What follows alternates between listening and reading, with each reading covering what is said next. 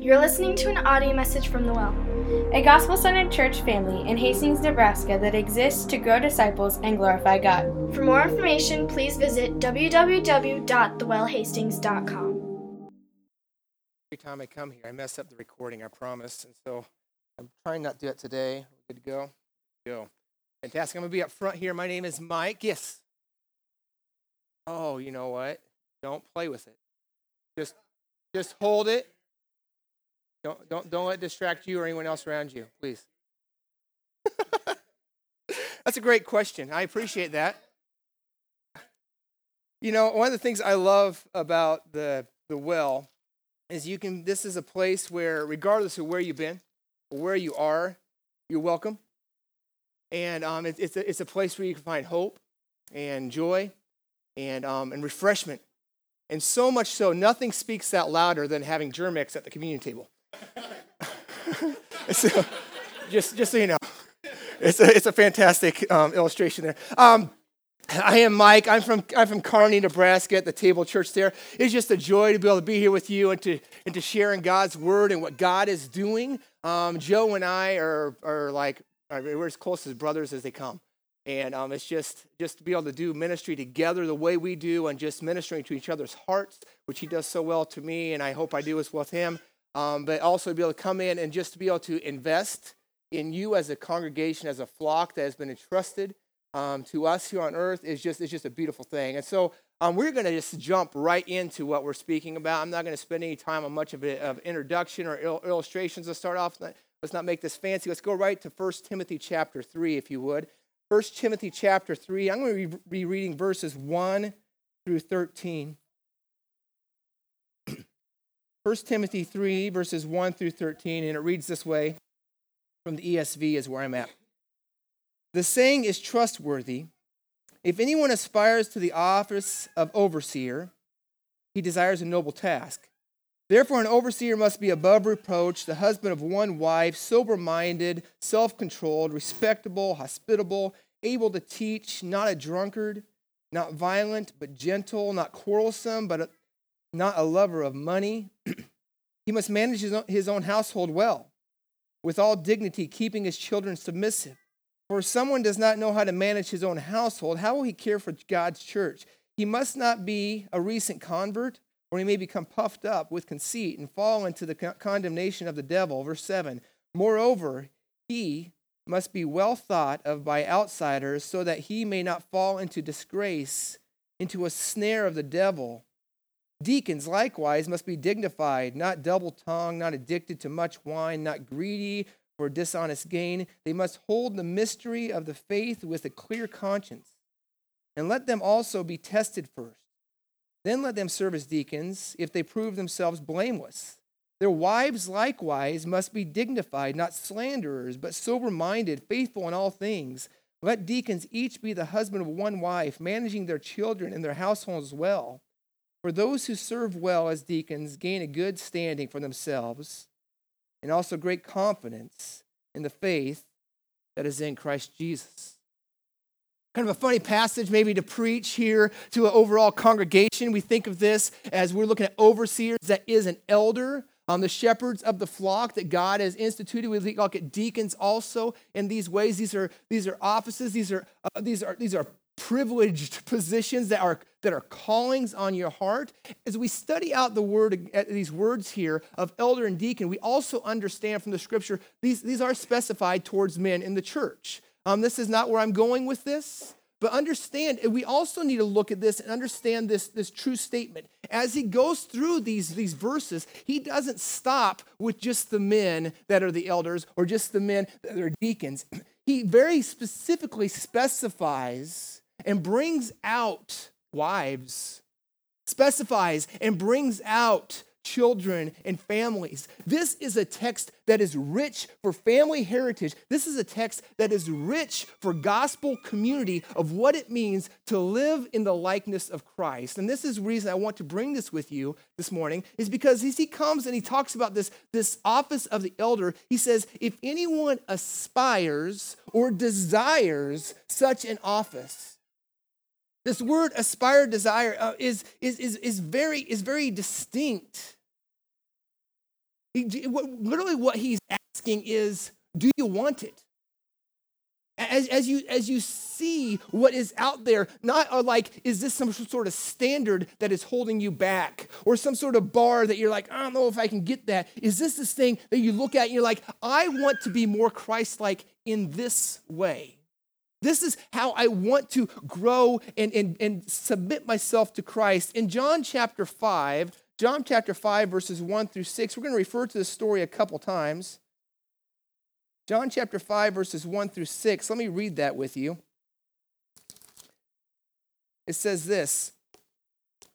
After this, there was a feast of the Jews, and Jesus went up to Jerusalem. Now there in Jerusalem by the sheep gate, a pool in Aramaic called Bethsaida, which has 5 roofed colonnades. In these lay a multitude of invalids, blind, lame, and paralyzed. One man was there who had been an invalid for 38 years. When Jesus saw him lying there and knew that he had already been there a long time, he said to him, do you want to get well? Do you want to get well? And this is the concept I want us to stop on this morning, and I want you to really think about. I don't know where you're at in life, but I know we all go through this thing called life, right? We've been dealt these cards of a flesh that is a sinful nature that just continually comes and tries to haunt us and pursues us and knocks us down if we do not continually, as Paul says, crucify ourselves daily. It will continue to crucify us. It is a burden that we cannot and dare not try to handle on our own. But my question is the question that Jesus asked these people here. And here's the question for you this morning. I want you to ask this inside your head. Do you want to get well? Or are you just okay with who you are? Do you want to take the steps to be a mature believer and to grow into Christ wants you to be?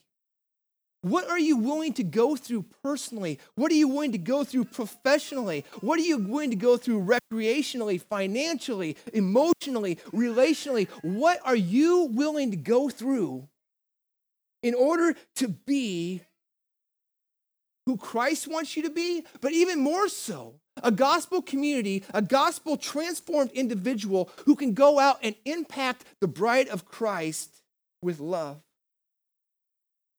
You have to want it. You have to want it.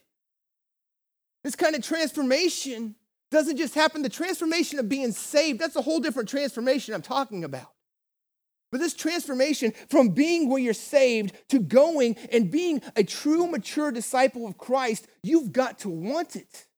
You've got to work at it. You've got to submit yourself to it. This is not a position or a title. What we're talking about is protecting the bride of Christ. I had a friend, actually I had 2 friends named Bo and Daniel. Bo and Daniel were both in student ministries I was a part of, and Bo and Daniel both ended up over time being on presidential guard for President Clinton.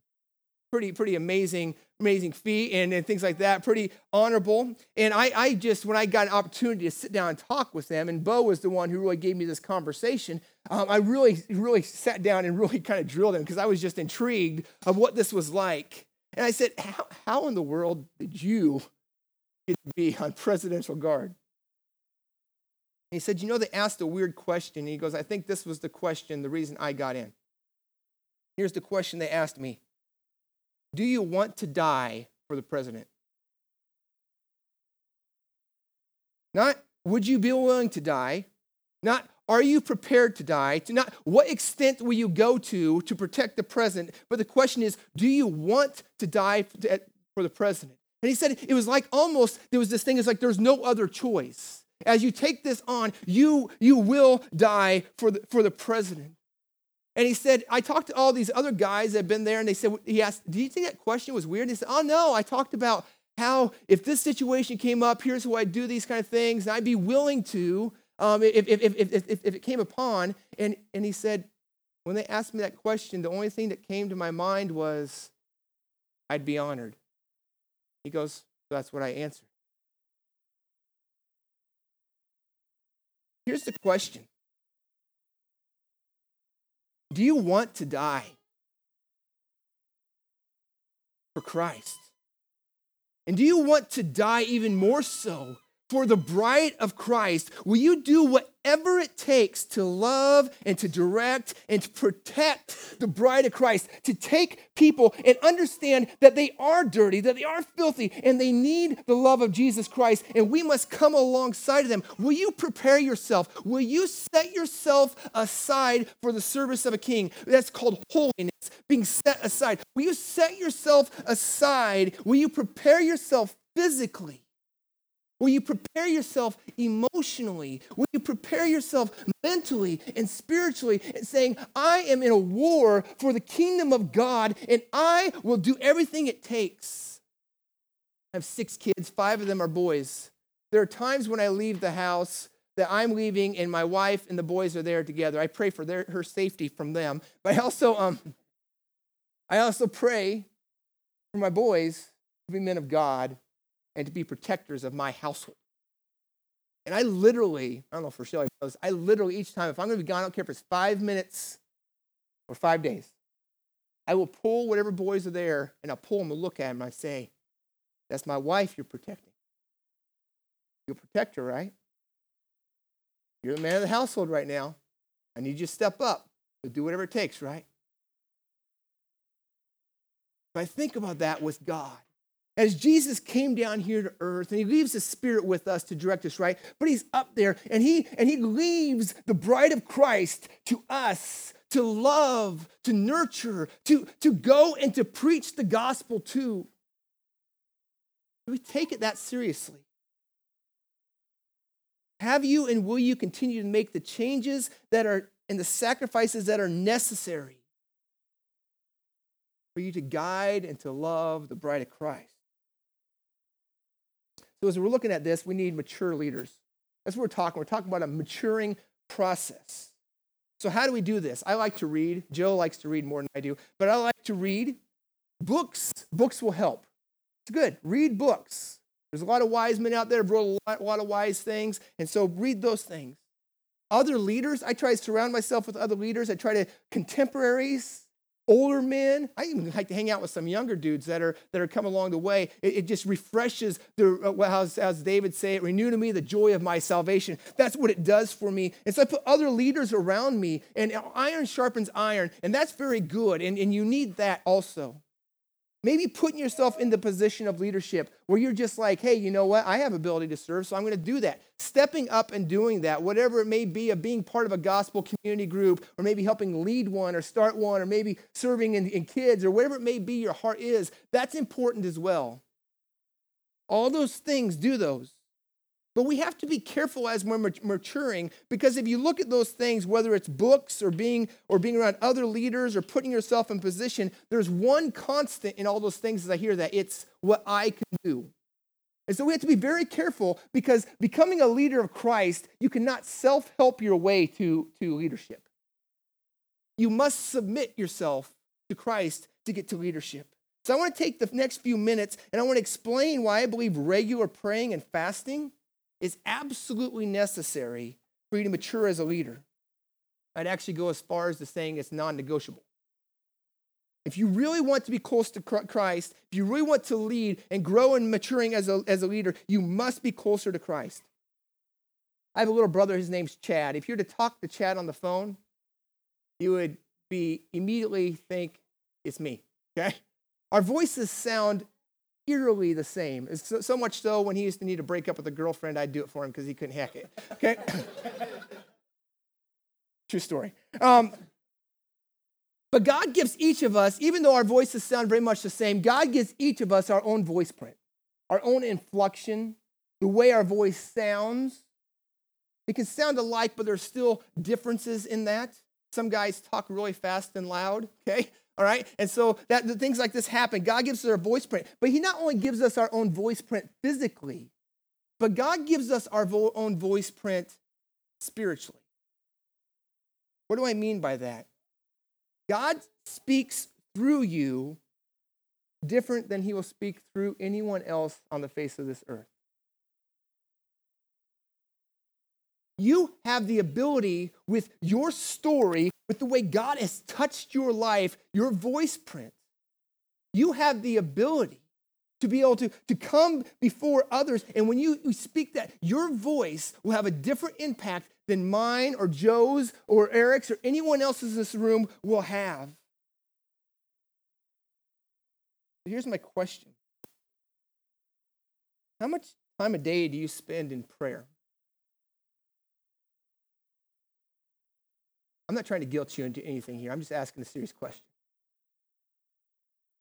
How many weeks out of a year do you fast? Do you know when those weeks are coming up? And do you have time when all of a sudden it's like, I need to, and so you're just able to do that? Is that a normal rhythm of your spiritual walk, praying and fasting? You know, when too much white noise comes into my life, the static, you guys ever experienced that static?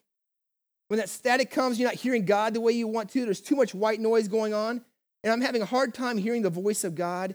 I go into a season of fasting. Why? Because that's what I see in Scripture. That's what Jesus did. That's what Daniel did. It's what Shadrach, Meshach, and Abednego did. It's what Jesus taught his disciples to do. Fasting is like noise cancellation. It helps me tune out all the other voices, all the other noise in my life that I shouldn't be listening to, and it allows me to tune into God's frequency so that I'm with Him. Let me know, am I the only one here that sometimes it's hard to distinguish between my own thoughts and the inaudible voice of the Holy Spirit? Am I the only one here that has trouble with that sometimes? I mean, I'm like, am I just thinking that? Or God, is that you? God, I don't know. I can't. Please, could you make this more clear for me? But just like a relationship with a loved one, as we spend more and more time listening to God through His Word, so submitting to God through prayer, going and actually getting rid of things in our life and sacrificing to God through our fasting.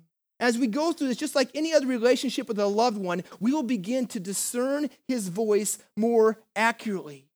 Eventually, it'll become like the voice of your spouse, that you can hear it in amongst of a group, and that voice sticks out to you. Or like when you have your kids in a playground, there's 100 kids out there, your kids can cry out above all the others, or your kids cry for mom or dad. You can hear that voice even though 100 other kids are saying it. All of a sudden, because you're around it so much, that voice begins to tune in, and you will be able to interpret even the subtlest intonations from the Holy Spirit speaking into your life. As a leader, we should never be trying to find a way of what's my platform. The first thing we need to always do is open the Bible, right? When we open the Bible, God opens His mouth. If we truly believe this is the holy, inspired Word of God, when we open the Bible, God opens His mouth. And when God opens His mouth, He will speak to you. But God never stops there. As you open the Bible, God opens His mouth, He speaks to you, but then He will begin to speak through you.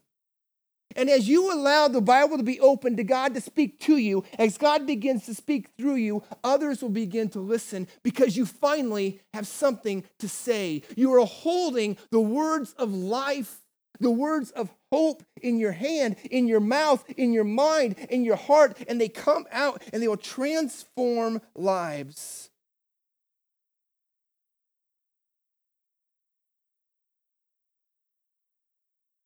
But it gets hard. Because if you truly spend time in the Word and in prayer, you will notice things about yourself the way God starts to convict you. And let's be honest, none of us enjoy that. Some of us long for it because we know we need it, but it's still not an enjoyable process. When God starts to maneuver and starts to shave off those hard edges, and many of us, as we get to those spots, we stop listening to the Holy Spirit because we don't like the conviction. But hear me out here. If we are not willing to be in the Word of God and listen to the convicting voice of the Holy Spirit, if you cannot bear yourself to hear the convicting voice of the Holy Spirit, then you're going to fail to hear his comforting voice as well. And you're going to fail to hear his forgiving voice and his merciful voice, and you're going to start to wonder, God, where are you? You see, what sin does is sin creates a relational distance. And distance makes it harder for us to hear the still, small voice of the Holy Spirit. The more distance, the more static. The more static, the faster you need to get to your knees and in the Word and fast so you can grow and draw yourself closer to God. We need to have a time in the Word of God, not every day. We need to have a time in the Word of God numerous times every day. We need to have a schedule of fasting throughout the year and then also come and fast when it's needed. And what about prayer? 1 Thessalonians chapter 5, verse 18. 1 Thessalonians.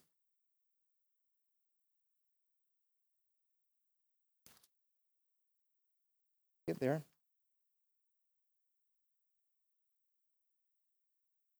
1 Thessalonians 5:18.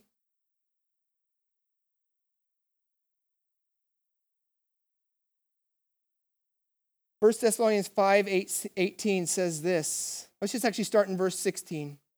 He says, rejoice always. Pray without ceasing. And then he says in verse 18, give thanks in all circumstances, for this is the will of God in Christ Jesus for you. Pray without ceasing. Give thanks in all circumstances. When Paul says here is to pray without ceasing, he doesn't mean to retreat from the routine of your life.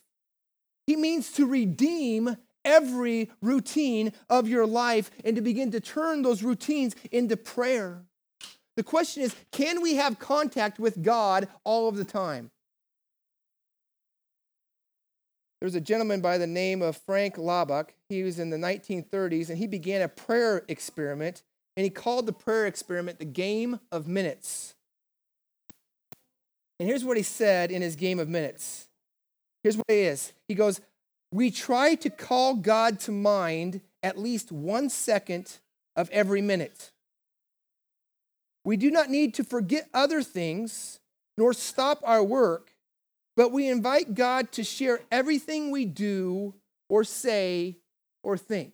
What a great idea. Every minute, take 1 second. It doesn't sound like that hard, right? Every minute, take 1 second, 1/60th, and think of God for that 1/60th. He said, if we can do that, you'll continually be thinking of God. One of the ways he suggested implementing it, and I've tried this and I like it, he says is to shoot people. Now, if you're kind of a weirdo, don't take that literally. If you are one of those people, we'll have an elder up here or a man up here to pray with you afterwards, okay? That'd be fantastic. And so it's not literally, not like, he talks about when people walk by to see them and pray for them like you're shooting them. Now, don't go like that's not like that, okay? None of that stuff is it's kind of awkward. He says, simply pray for people whenever you make eye contact with them. Whenever you see someone as an individual, pray for that person right then, regardless of who it is, whether you know them or not.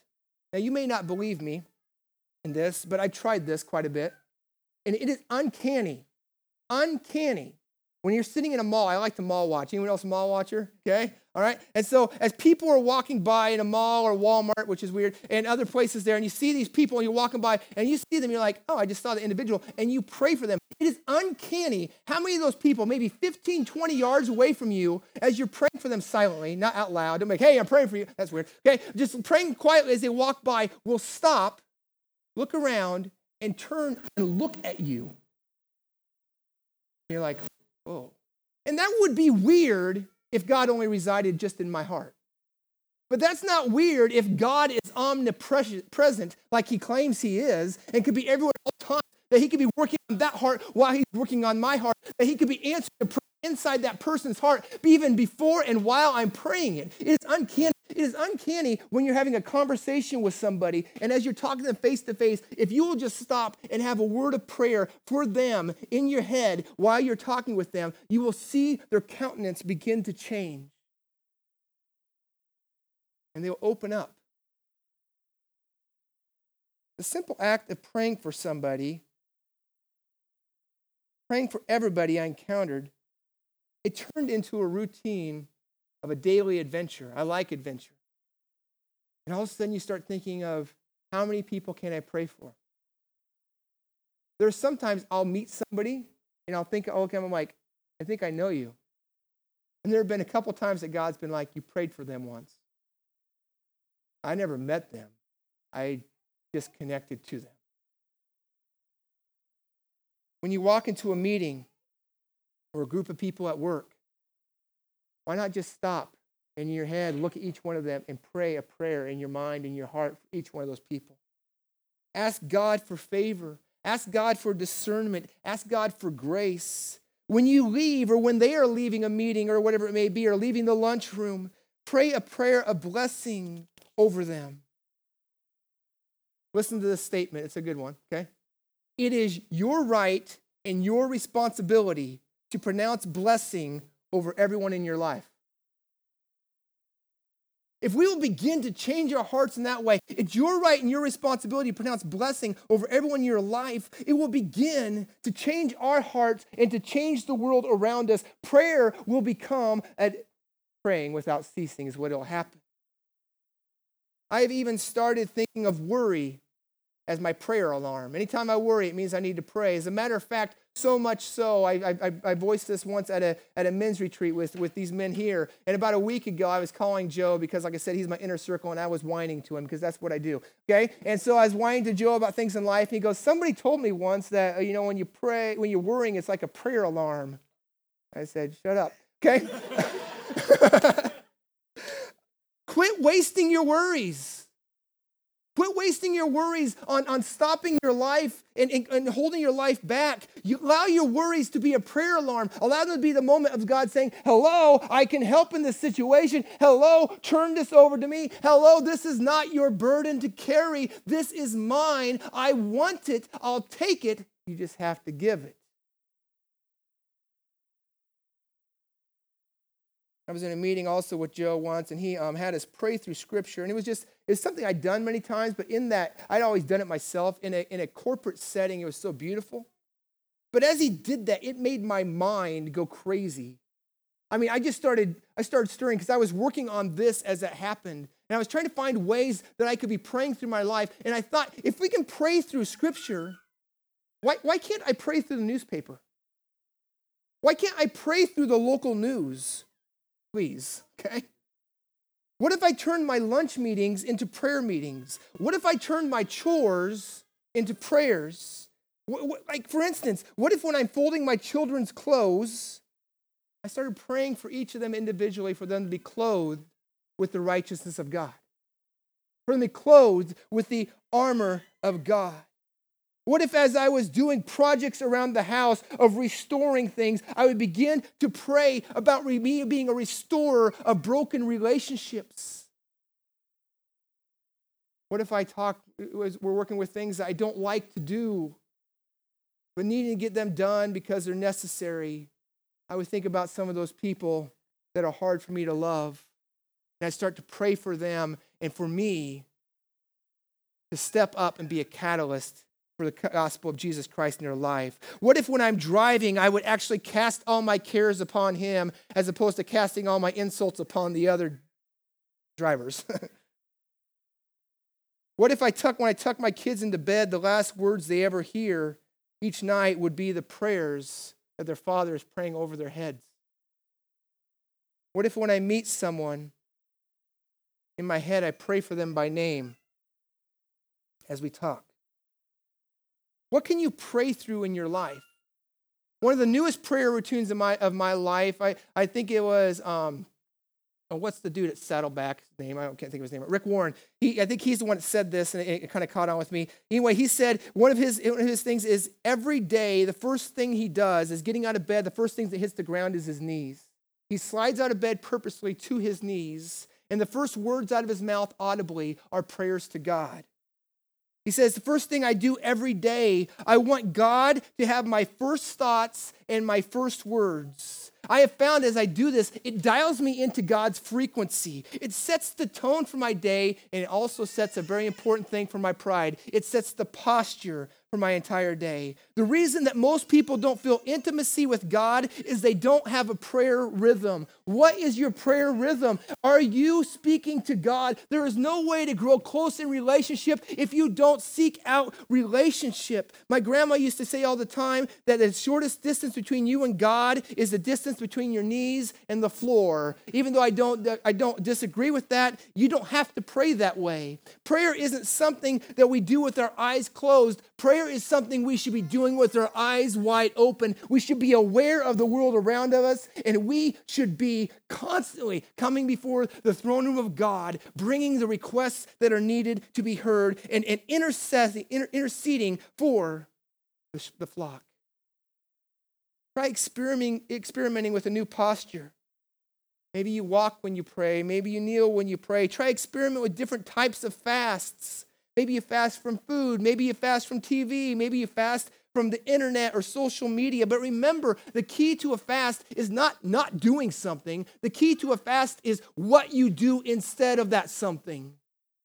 Investing your life into the Word of God and into prayer. And so if it's social media, it's not just stopping doing Facebook and filling it with your other projects, but stop doing Facebook and start filling it with prayer. Mark Batterson says a change of pace plus a change of place equals a change of perspective. If you want God to do something new in your life, you can't keep doing the same old things. Do something new. Let's turn to Matthew chapter 20.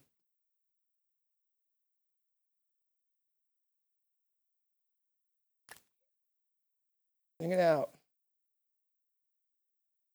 No one else is talking back to me today. You guys might as well. Matthew chapter 20, verses 29 through, we'll go through about 34 or so. Matthew 20, 29. And they went out of Jericho. A great crowd followed him, and behold, there were two blind men sitting by the roadside. And when they heard that Jesus was passing by, they cried out, Lord, have mercy on us, Son of David. The crowd rebuked them, telling them to be silent, but they cried out all the more, Lord, have mercy on us, Son of David. And stopping, Jesus called them and said, what do you want me to do for you? They said to him, Lord, let our eyes be opened. And Jesus in pity touched their eyes, and immediately they recovered their sight, and they followed him. More than 1,000 years after the first Jericho miracle, when they walked around the city of Jericho, remember, and the walls came tumbling down, more than 1,000 years after the first Jericho miracle, another miracle happened in the same place. These two men cry out, Lord, Son of David, have mercy on us. The disciples saw this as an inconvenience. They saw it as an interruption. But divine appointments can be mistaken as interruptions every time. Divine appointments never happen on our schedule because we're not divine. They're God's schedule. And Jesus stopped and he asked the two men a quite loaded question. What do you want me to do for you? First question I have is this. Was that question even necessary? Everyone knew they were blind. Everyone knew what they wanted. Isn't it obvious, Jesus? But here, listen, this is so important. This is so important for your life, right? Listen to this. Jesus forced them to define exactly what they wanted from him. It wasn't because Jesus didn't know what they wanted. He wanted to make sure that they knew what they wanted.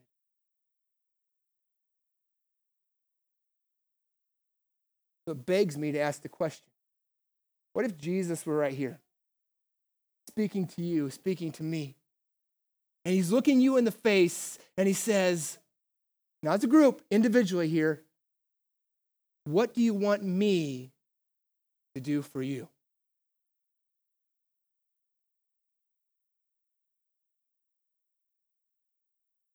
What would your answer be?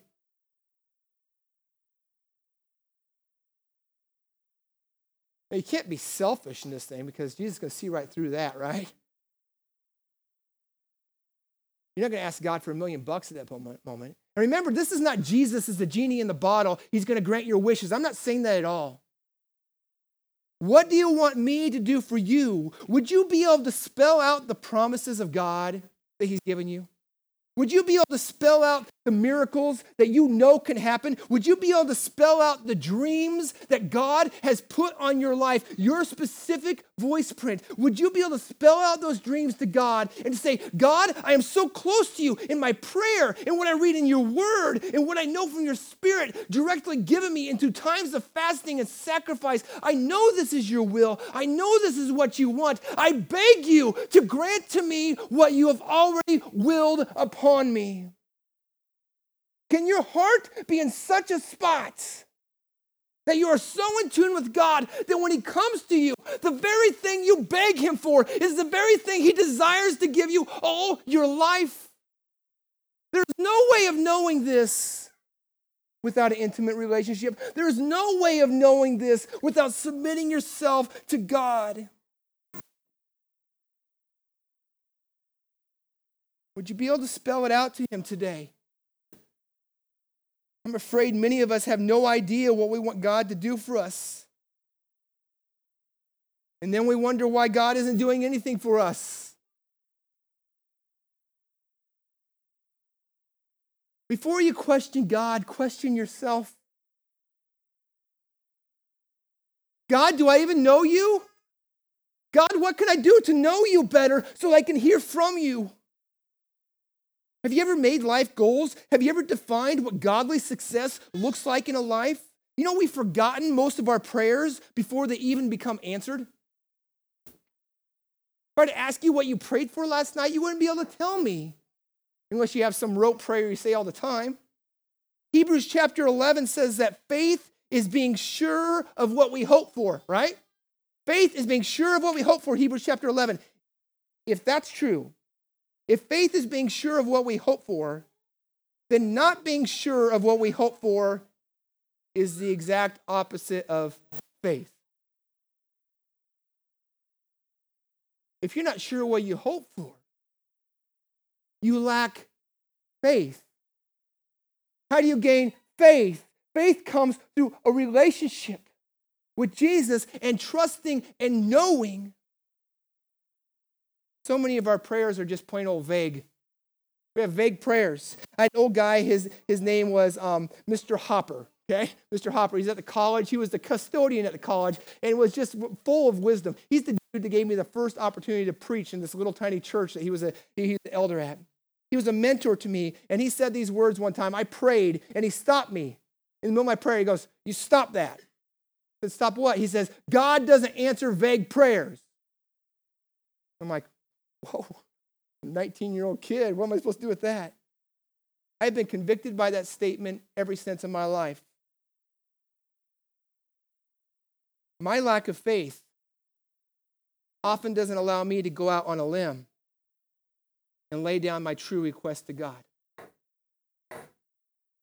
My lack of understanding who God truly is keeps me from asking him for what he can truly do.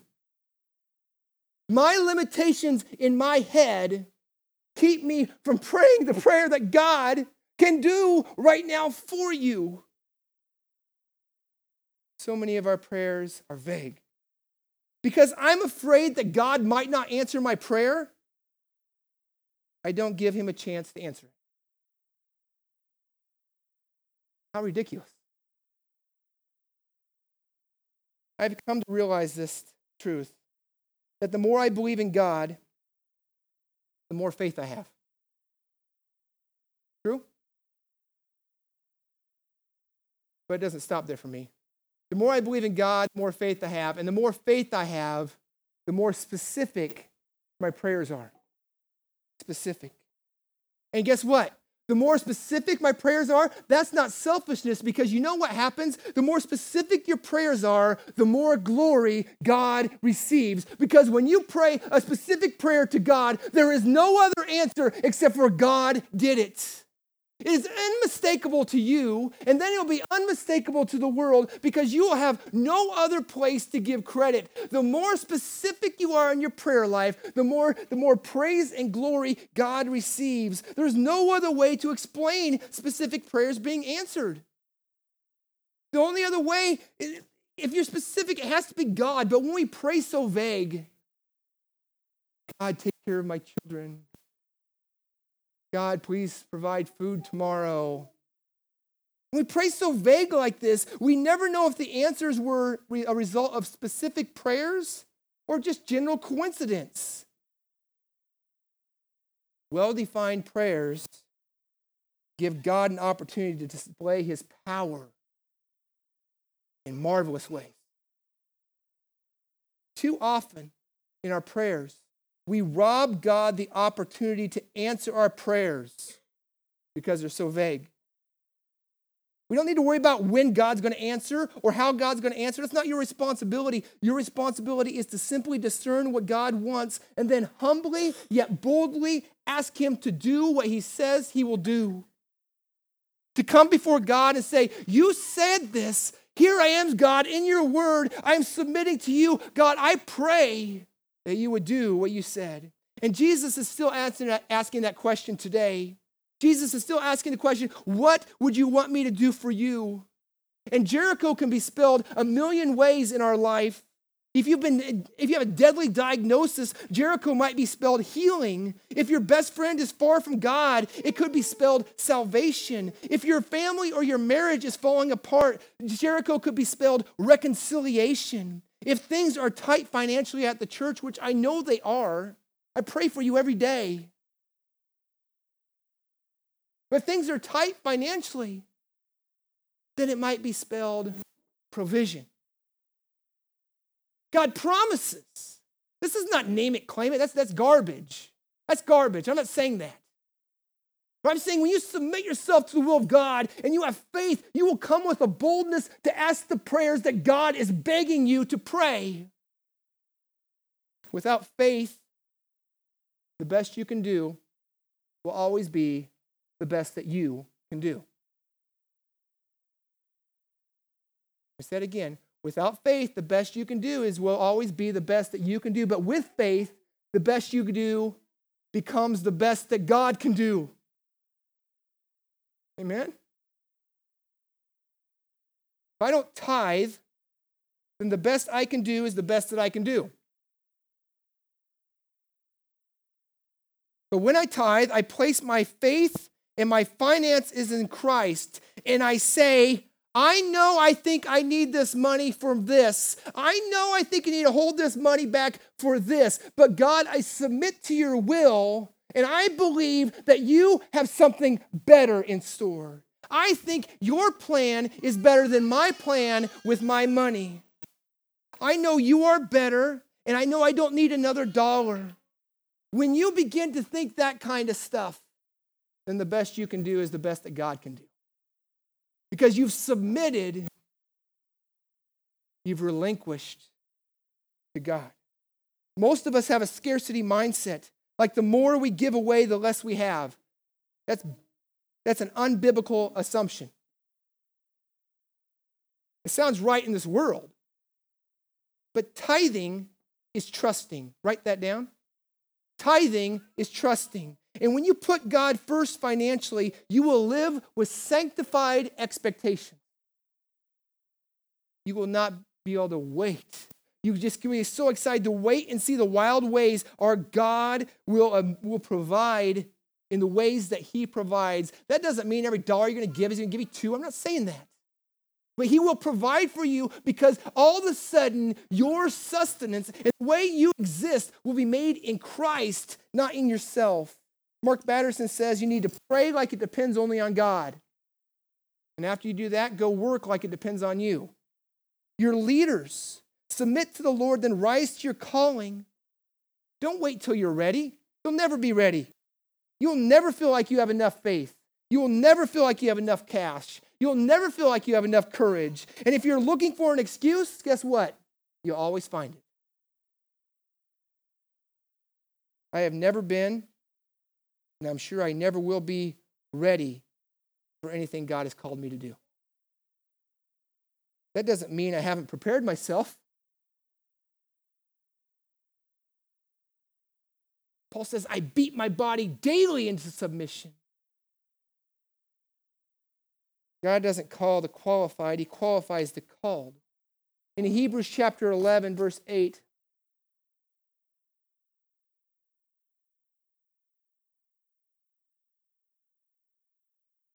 I know you're getting both barrels, but my goodness, I'm not going to be back for a while. Hebrews chapter 11, verse 8 says this, by faith Abraham obeyed when he was called to go out to a place that he was to receive as an inheritance, and he went out not knowing where he was going. Abraham was in a tent, and God called him out and showed him the stars, remember? He says, Abraham, count the stars. Now I imagine God was just quiet, and Abraham's trying to count. He's like, missed it. Starting over. I mean, how do you count the stars, right? Abraham didn't know his final destination, but that didn't keep Abraham from taking the first step. Abraham didn't stay within his little safe 8-foot ceiling, man-created 8-foot ceiling that he was living in. He stepped out of that tent and he stepped into his intent. God took him out of where he thought he should be, where Abraham thought he should be, and placed him and said, let me show you what I want you to be. Let me train you and teach you. Let me show you, you have this 8-foot ceiling restricting you. Let me show you the vastness of the stars. And let me tell you what I will do with your descendants. Let me take you to a place you do not know, but I will take you there. If you take the first step, God will reveal the second step in his time with his will. He always gives us just enough revelation, just enough grace, just enough strength. Why is it always just enough? Well, so I will need to live on a daily dependence on him. He doesn't want me to rely on another revelation. He wants me to rely on him.